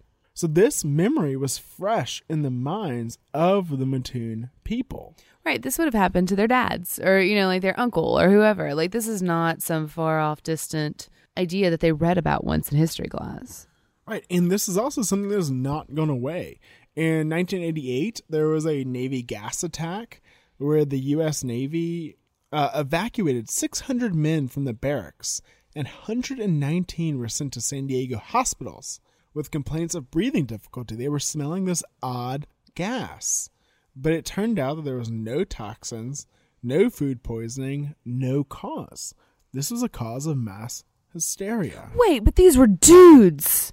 I know. Odd, right? They all had uteri? Maybe. What is the Navy up to? Do you want to know that? No, I don't. No, don't tell me. God, the NSA is already hot on my trail. So, I mean, people have looked at different psychological and physical characteristics, just gender and personality and things like that, trying to determine why some people are susceptible to this and not. And really, even though the kind of classic definition is it's more in women, there's actually no evidence for anything. Well, and I think that something like the Navy, where you are so dependent on one another, right? Like, you would rather believe your bunkmate than call him a lying asshole. You would rather him not be crazy because he's the guy watching your back. Yeah, but it's not that conscious. Oh, but it doesn't, like, that's instinctual. This guy is responsible for keeping me alive. Yeah, I can see that. You're dependent on them. It's like wanting to believe your parents aren't assholes. But without a doubt, these Navy soldiers were definitely under a lot of stress. And stress does funny things to people. For example, in Tanganyika, which is now Tanzania, in 1962, there was a laughing sickness among adolescents. So everyone was laughing and couldn't stop. Yes. It was described as sort of a joyless laughter. It was almost a convulsion. And one of the lead researchers who really documented the case and made a big effort to study the epidemic said that in this type of situation, the person has no power over the stress and can come up with no other response. It has to express itself bodily. That gives the person a way to say, see, I'm suffering. Something is going on. I'm not just depressed or withdrawn. And the researcher's name is Hempelman. And he goes on to say that it wasn't just a group laugh, but it was an expression of people experiencing the same stress. People subconsciously copy a complex of symptoms, and laughter was just one of them. But this got so bad that the school actually had to be closed where these students were. It was closed for a year, and the symptoms persisted for about a year. That's crazy that it lasted that long, but there was so much built-up tension. They had recently won independence, and there were higher expectations from parents and teachers, and, the environment was unstable and uncertain, and they just didn't know what to expect in the future, and stability is very important. And so, because this is, our show, we're going to have to throw a little Freud pepper on. Freud. Oh my God, it's like Flash. Anyway. Savior of the universe. No. Fine. What's Freud say? Freud says, we build up some magical psychic pressure, and laughter lets us release it through whatever metaphorical valve we have for that. Maybe that's not a good theory for the role of laughter and how humor works. Statistically, in this case, this did not release anything. These people were suffering, expressing their suffering through that. Hempelman explains, nothing got better because they laughed. So an interesting point about all these cases of mass hysteria is that they are a diagnosis of exclusion. You have to rule everything else out before you say, oh, bitches be cray. Exactly. So there are several cases of mass hysteria that were not. They were not what? Mass hysteria. Oh my God, they were something else and they said it was mass hysteria? Right. How rude. So there was a case in Puerto Rico of female garment makers that was claimed to be mass hysteria and was later traced to toxic fumes that had caused respiratory and degenerative disease and even led to some deaths. Well, take that, patriarchy. There was also a case of epidemic hysteria at a rayon plant in the 1930s that people now think was caused by carbon disulfide exposure. And in a British school in 1990, there was a case of classic mass hysteria. We have a high female attack rate, rapid onset and recovery, hyperventilation, line of sight transmission, so you see it happen, and then you start having symptoms. But tests later revealed that it was related to cucumber pesticide contamination. So girls just eat their vegetables more than boys. So we're just better. Eating your vegetables makes you a better person. Did you know that? I did know that. Good.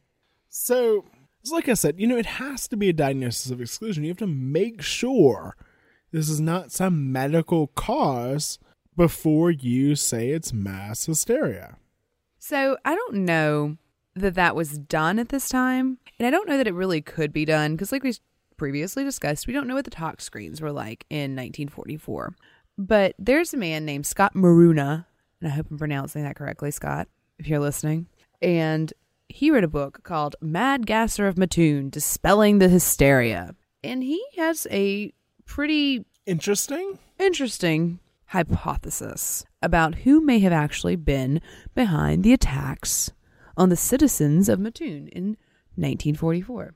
And his suspect was actually the police suspect at the time, the main one, the one that was alluded to in that exclusive interview with Wright. The mad scientist. Correct. And this man's name was, it couldn't be any better. Farley Llewellyn, which is a great mad scientist name. Mad scientist. And so the reason that this was kind of hushed up and never really pursued is because his dad was the owner of a grocery store in town. And that doesn't sound like, the kingpin of Mattoon, but he was also a really generous guy. And he was charitable, and a lot of the town was literally kind of in his debt. He would let people buy groceries on credit, and when he died, he stipulated that all debts to his grocery be forgiven. Nice guy. He's a nice guy. Like, there's a story about him bringing bags to a needy family whose father had died at Christmas time. And he'd bring bags of groceries every Christmas Eve, and he'd fill the bottom with one of the bags with candy. This is something they could never have afforded. Aww. So, like, hearts suitable. Santa Claus. He is. And he's like, so are your hearts suitably warmed to continue with the story? I think so. So he lived with his father and two sisters who were named Florence and Catherine. Farley would have graduated in 1927. Now, he was a 3.5-year graduate, so he graduated early. And his little bio in The Riddle, which is the Mattoon yearbook, calls him a man of prodigious learning. Oh, big words. Yes. Oh, my God. The bios are so great. There's one that says, like, still waters run deep by a girl's picture. What does that even mean? I don't know. I think it's an insult. It sounds like an insult. It must be. Like she'll never get it. Yeah. Don't worry. It's fine. But this was the first yearbook that Mattoon ever put out. So we are only able to see Farley Llewellyn because they started The Riddle that year. And it was named after a kid who died. It's not an allusion to Harry Potter. Don't get too excited. And so he graduated when he was 17-ish. So that would make him about 34, 35 at the time of the attacks. And he went to the University of Illinois in Urbana and was a chemistry major. And he was a very good student. But after he finished school, he came back home to Mattoon because he was having some psychological issues. And he moved back in with his family. And later they put a trailer behind their house and allowed him to live in it. His father had means and was like, okay, let's see if we can make old Farley happy. Let's let him, build a laboratory in the basement so everyone will accept him and be his friend. And he can live in the trailer behind the house. Yeah, it was going well for Farley. And he had a bit of a drinking problem. There was gossip around town that he was gay. And there were similar rumors about both of his sisters who never married. Well, of course, if you're like a loner non-married person, you're gay. Well, if you're not an athlete, if you're not you know how that goes. I mean, that's still true. Like if you're not mainstream acceptable, if you're a little weird in a small town, you're going to get lots of labels put on you. So he had his basement laboratory, and the cellar doors opened right in front of his trailer. And one day in mid to late August of 1944, there was an explosion. Really? Yes. What caused it? Well, they wouldn't tell. They being the sisters and Farley. They would not talk to police, and they would not talk to neighbors, who were all very interested in what had caused the explosion. It had caused the trailer to lean at a slant, and Farley was much more concerned with repairing his laboratory than he was repairing his home. And he repaired it pretty quickly and went back to work. But what was he working on? Well, no one knows. As I said, he would not tell. But Maruna, the author of this book, is a chemistry teacher, and he theorizes that what might have caused an explosion like this, and what might have caused the symptoms in the mad gasser's victims, is nitromethane. Nitromethane. So that is like a chemical that does have a sweet smell to it. It's very oily and can easily evaporate. Mm-hmm. But there's also a volatile liquid. Right. And so as Johnson had stated that this gas would have to be stable and unstable, he's like, clearly it's a liquid. You know, like clearly this is a liquid that's sprayed, not something that's actually turned into a gas. And it causes minimal eye irritation, which is important because a lot of the candidates that were put forward at the time for the potential gas do cause major eye irritation, would be thought of as tear gas. And it can cause distal anesthesia, which is numbness of the extremities, and nausea, and minor respiratory hindrance, burning and irritation of the mouth and nose, swelling of the lips. Which they may have had. Right. You want to see proof, but we have testimony. And it can be synthesized easily and stored for about 2 weeks. And it smells a lot like cheap perfume. 2 weeks. Mm-hmm. So that is about the length of time this was going on. Right. From the time of the explosion to September 11th, when the attacks stopped, is 16 days, which is roughly how long nitromethane would remain stable. And at the time, Farley was 6'2", and around 200 pounds. So a tall guy. Yes. And you and I can argue about whether 200 pounds at 6'2" is thin or not. I think it is. Maybe if you're wearing black and running away in the night. Okay. I buy that. Not husky. He's not wearing husky jeans. No Husker Do's for Farley. And so Maruna thinks that originally he might have been trying to ignite the gas and kind of repeat the explosion. Why? Because the first 3 victims were all people that had ties to Farley. Really? Yes. And I pulled up a yearbook and I looked and I did find George Ryder and Raymond Rafe, who is not Urban Rafe, but I believe is his brother, and Aline, I think, in the yearbook. So they are there. So they were classmates. Right. And they were all in a very concentrated area near where the Llewellyn home was. So it's quite possible that he might have targeted these people that he thought somehow wronged him during high school. He was bitter about it, whatever. Their lives were going well. His was not. He was living in a trailer, and he went and played in a basement all day. Couldn't hack it in the big city of Urbana. So he was trying to kill them. Well, possibly. In theory. It seems like when the gas wouldn't ignite, for whatever reason, he may have gotten disheartened and thought that he was just an utter failure. You know, I'd suck at this too. But then journalism saves the day. First victims. Right. Victims. He has a title. He is the mad anesthetist. Maybe a genius. I mean, think about how the papers talk about him, right? Police say he must have been a genius. Right, mad scientist. And so there's a certain amount of cachet now that comes with just pumping a little gas in somebody's house. Hell, that's not too big of a deal. But the attacks change. They start to become everywhere. Geographically, they're not all close together. They're all these random people. Right. And so Maruna theorizes that maybe tall, slim Farley's short, fat sisters stepped in to help. Oh, so that would explain the final case where they found the woman's heel. Right. And there was also a report of a short, stocky person running away. Mm-hmm. And maybe the lipstick too? I don't know. I don't know about the lipstick. Maybe that's unrelated. I'm going to go with unrelated. Possibly. It's theorized that the sisters might have been doing this because no one was looking for women. You know, they could have moved about freely. No one was shooting at women. So why did it stop? Well, Farley was sent to live in a mental institution on or about September 11th. So you mean when the attack stopped? Yes. That's interesting. It is interesting. And it said that he remained there for the majority of his life. That's an interesting idea. I think the most interesting point of it is the chemical. I think the chemical is interesting. And I also do think it's interesting that, like, if his father was well respected in town, it's possible that he and Cole could have gotten together, Cole or Wright, I guess, and he could have been like, I think it's Farley. Could we not put him in jail? He's got some... We'll admit him to the asylum. And, you know, just don't tell anybody about it. Go with this mass hysteria thing. The doctors handed it to you on a platter. Please just keep our names out of it. You remember that time your mom was hungry and I bought her groceries? I see it. Like, I see some of the points he makes, but I just don't know. I don't know. I definitely, without a doubt, do not think all of the cases were caused by a mad gasser. I agree with you. The 4-time victims... You're right. They may have been a little hysterical. Maybe just a little. But if I was an elementary school principal, I probably would be too.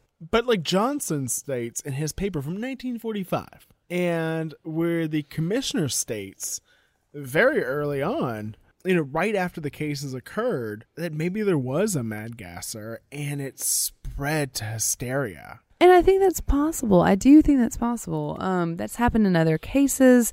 You know, things will be linked that aren't really related, even with, you know, serial killers or whatever. Like today, even with our knowledge of crime, even with our knowledge of profiling, there are still things that get tied up or tacked on to cases that really do exist. Oh, like East Area Rapist was one. They had like false reports on. Son of Sam inspired a mild hysteria. Zodiac inspired a mild hysteria, where unrelated things were getting tacked on. People were taking credit for it. They didn't do it. People were claiming to have had encounters with this person. It just sort of spiraled.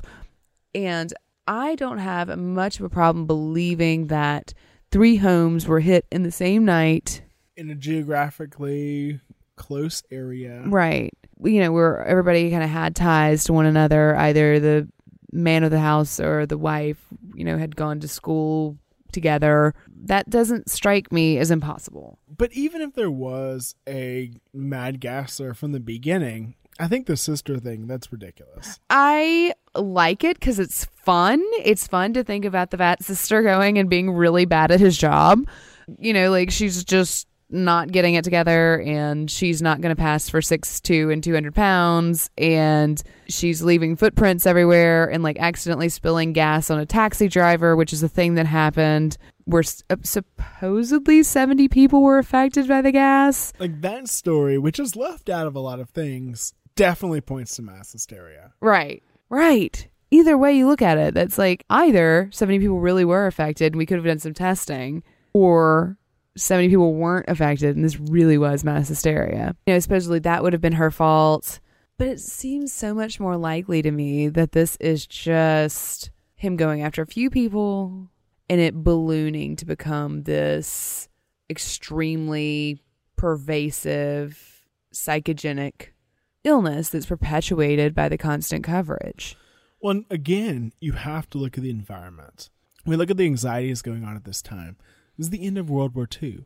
There are articles all about escaped German Nazi prisoners. Everyone's worried about that Hail Mary end of the war attack that's going to occur. I mean, there's stress everywhere. The stress is building up, and it is building to anxiety, mass hysteria. And it wasn't only World War II that was bringing on this anxiety. You know, there's some other interesting things that were occurring at this time. You know, we might have a theory. We might have an original theory. Maybe so. Okay, so as I was perusing the Mattoon Daily Journal Gazette, I came across the ads for the movies that were going to be playing at the Mattoon Theater during this 2-week span. And one of them was The Revenge of the Invisible Man, or The Invisible Man's Revenge. I can't remember. And so that is a sequel to The Invisible Man based on H.G. Wells. Yes. Kind of science fiction-ish novel about a mad scientist who is able to create a formula that makes him invisible. That also drives him mad, and he seeks revenge on many people that have wronged him. Right. So I feel like that plays into this idea that the police have that it has to be a mad scientist. I don't know that's necessarily what's permeating the consciousness of the victims. Like, if we were to suppose that this is a purely psychosomatic event. But the other movie that caught my attention was The Uninvited. Classic horror film. Right, and that was first released in February of 1944, but release schedules were not like they are today, where a movie came out and people went to a midnight showing. It would stay in circulation for a long time, and engagements were shorter. Now, this film was directed by Lewis Allen. It was his first cinematic release. He had previously been a director for the stage. It starred Ray Millard, Ruth Hussey, Donald Crisp, and introduced a young lady named Gail Russell. And this is the story of a beautiful house, Windward House, in England, where a young composer, Roderick, and his sister have purchased this stately home for a very reasonable price, much like Amityville. The longer they stay in the house, the more they are confronted with the reality that the place is haunted. They begin to hear weeping and feel cold chills, and eventually they begin to smell mimosa, which is a flower and a drink, and they have to acknowledge that the place is haunted. This film is interesting because it is the first real piece of cinema that deals with the idea of ghosts as a truly supernatural, truly scary event. Before this, they were kind of slapstick, comedic, Abbott and Costello, and that Mickey cartoon that's so awesome, but they were just sort of buffoons. And here we have an intelligent haunting that's portrayed as genuinely sinister and capable of harming the living. Now, Stella Meredith is an important and central figure in the film. She's a young girl, about 20 years old, who has always been fascinated with Windward House because it's where her parents lived when she was born. Now, her mother died when she was 3 years old by falling off a cliff, because this is a movie set in, a Gothic manor, and that's how everyone must die. She's always felt that there's some way that she connects with her mother when she goes into this space. Now, her grandfather forbade her from ever going there, but she strikes up a romance with Roderick and kind of cons her way into the house. Throughout the film, it's made abundantly clear that the smell of flowers heralds the bad ghost. Right, even the trailer, she's like, "Don't you smell that? It's flowers. It's flowers. It's my mother." She sort of loses control of her faculties when she is smelling this stuff and is compelled to do things she wouldn't otherwise do. She comes under a form of possession. In the film, she starts speaking a language she doesn't speak. Everything's hazy. She has, kind of breaks from reality. Very panic-inducing. At one point, she believes that the spirit is going to be kind and reunite with her, and it ends up attacking her, and she's in a full panic state. But anyway. But I mean, could everyone in town have seen this movie, or even those people? Okay, so there was a thing that the movie studios did where they would reproduce films as radio plays. Well, everybody's got a radio. Everyone's got a radio. So The Uninvited with Ray Millard aired on August 28th, 1944 at 9 p.m. on WBBM. So 2 to 3 days before this happened. And this went on at the same time that the trailer would have been playing at the movie house, because it began showing in Mattoon on September 10th of 1944. So they had a particularly heavy dose of The Uninvited. They would have had access to the radio drama, and they would have seen the trailer, and they would have been able to go see the movie, which September 10th is the day that the woman in the movie house claimed she'd been attacked, and I would give money to know which movie she was seeing. I want to know. But so with the flowers and the movie and the radio, which would have been playing when these people were home alone waiting for their husbands to get back from driving taxis or whatnot, I can see why the smell of flowers would be a uniquely anxiety-inducing stimulus. It's an interesting idea. Thank you. But whether this was caused by a movie or a radio play, whether it was caused by the hysteria related to possibly a real mad gasser or a sex fiend or a mad scientist roaming the streets, prowling around your windowsill. Seal your windows. The idea that all of this anxiety and the pressures of modern life, or really life in general, can cause true symptoms, can cause illness, can cause us to need this release, to be able to get this out of our system. I don't think that's just a story. Nah, that's not just a story.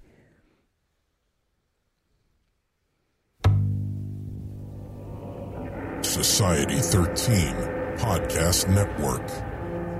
Redefining podcasts. Society-13.com. I like to listen.